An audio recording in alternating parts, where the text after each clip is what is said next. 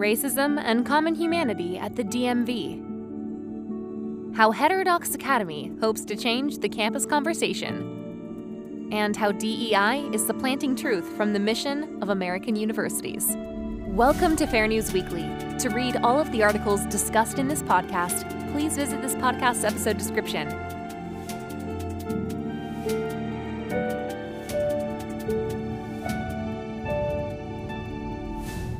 Now a letter from Byron Bartning.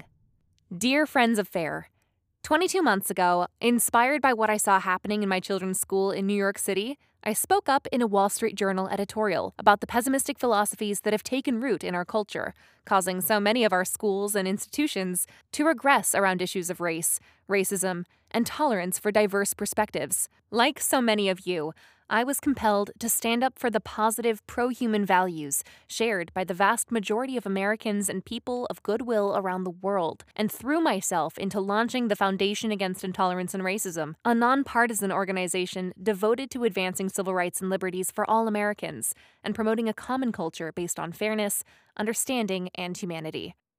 FAIR seeks to offer constructive solutions, and I am proud to introduce a new free educational resource that our team has developed for students, teachers, and parents, FAIR Story Literature Guides. These guides emphasize pro-human values and support literacy development. Designed for use with elementary-age students, each guide features a high-quality picture book with discussion questions and activities aligned with FAIR's pro-human learning standards. Students will engage with rich texts and illustrations to explore values of fairness, understanding, and humanity. These guides, created by our dedicated FAIR in Education team, provide opportunities for engagement through comprehension questions and hands-on activities. The first guide features Martin's Big Words by Doreen Rappaport. This picture book biography provides a moving introduction to the life of Martin Luther King Jr. His words are woven throughout, with both illustrations and text, as we reflect upon MLK's legacy. This guide is an invaluable tool for students, parents, and teachers to delve deeper into King's message. For updates on all the exciting work FAIR is doing in K-12 education, check out the first newsletter from the FAIR in Education team, attached in the description. Yours, Byron Bartning. This week on our Substack, Catherine Wolf wrote about how a recent experience at the DMV impacted her views on race and privilege. Wolf writes, I started to regret how quickly I had judged those women as unhinged and the DMV woman as racist. I wondered if the younger woman felt at all bad about publicly labeling some people privileged, or if the older woman ruled how she had almost reported the DMV lady for discrimination.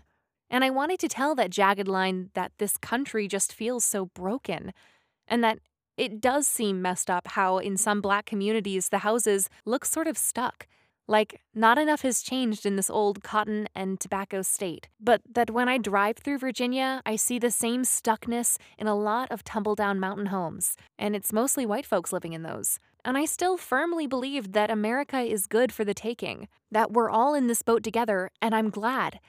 That I wish we weren't so scared of each other now. And that I wish we could agree to disagree about what our problems are and what might help solve them without calling each other names. For Unheard, FAIR advisor Coleman Hughes talked about the controversy over Lady Susan Hussey, an 84-year-old lady-in-waiting accused by Kilburn-born charity worker Ngozi Fulani of insensitivity for asking where she was really from, led to Hussey's resignation from the royal household and an apology from Buckingham Palace. Hughes writes, but it also means that people like this woman should be much more forgiving and not seek to cancel someone for what is clearly a well-intentioned comment. No one believes that if she had answered, oh, I'm from Africa, that this 80-year-old woman would say, oh no, Africa. She would have been curious and wanted to know more about the place. How many signals do you need to know that the intentions are good before you understand that you don't have to rush into judgment of a person over such a benign question? As for the royals' apology, the temptation to do something is deep and profound. This is as true of politicians as it is of institutions. But sometimes the best thing to do is to let it blow over. There are cases where if you hold the line, people will forget. They will move on to the next issue. They will betray the fact that sometimes they didn't really care so much about this to begin with. Sometimes it's a kind of short-lived anger about these kinds of issues because most of the people getting mad in the back of their minds know that asking, where are you from, is a normal question. For Brown Alumni Magazine, FAIR advisor Glenn Lowry sat down in his home for a wide-ranging conversation with Ravi Shankar about Lowry's willingness to take unpopular stances, the culture war kerfuffles, and where the two agree or disagree on policy positions and philosophical stances. Their conversation is as follows.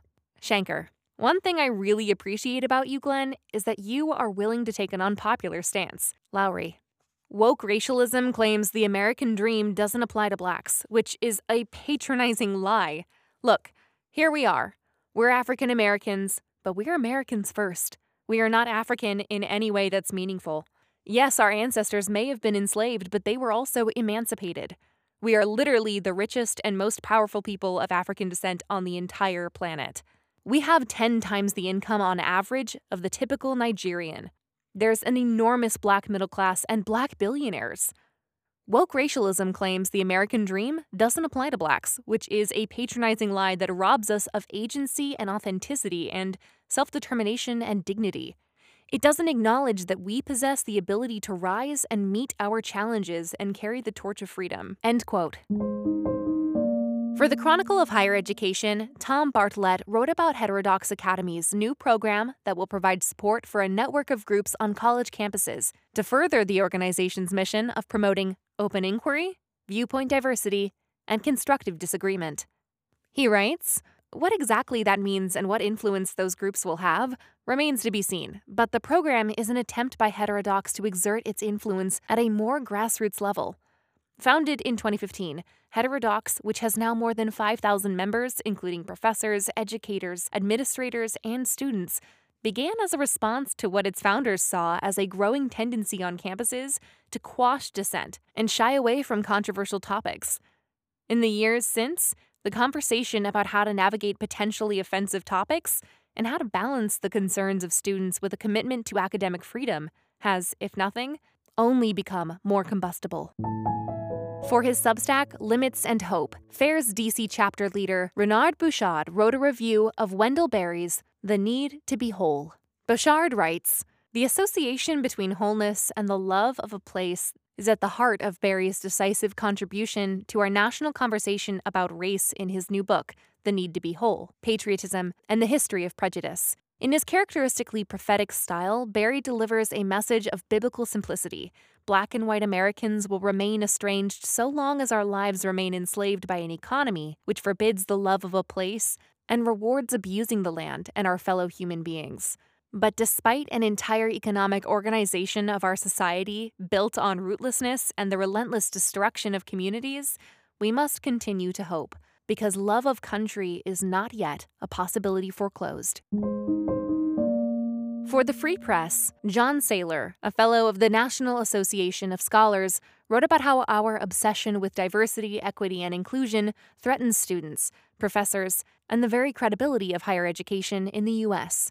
He states, the principles commonly known as diversity, equity, and inclusion are meant to sound like a promise to provide welcome and opportunity to all on campus, and to the ordinary American, those values sound virtuous and unobjectable. But many working in academia increasingly understand that they instead imply a set of controversial political and social views, that in order to advance in their careers, they must demonstrate fealty to vague and ever-expanding DEI demands and to the people who enforce them. Failing to comply or expressing doubt or concern means risking career ruin.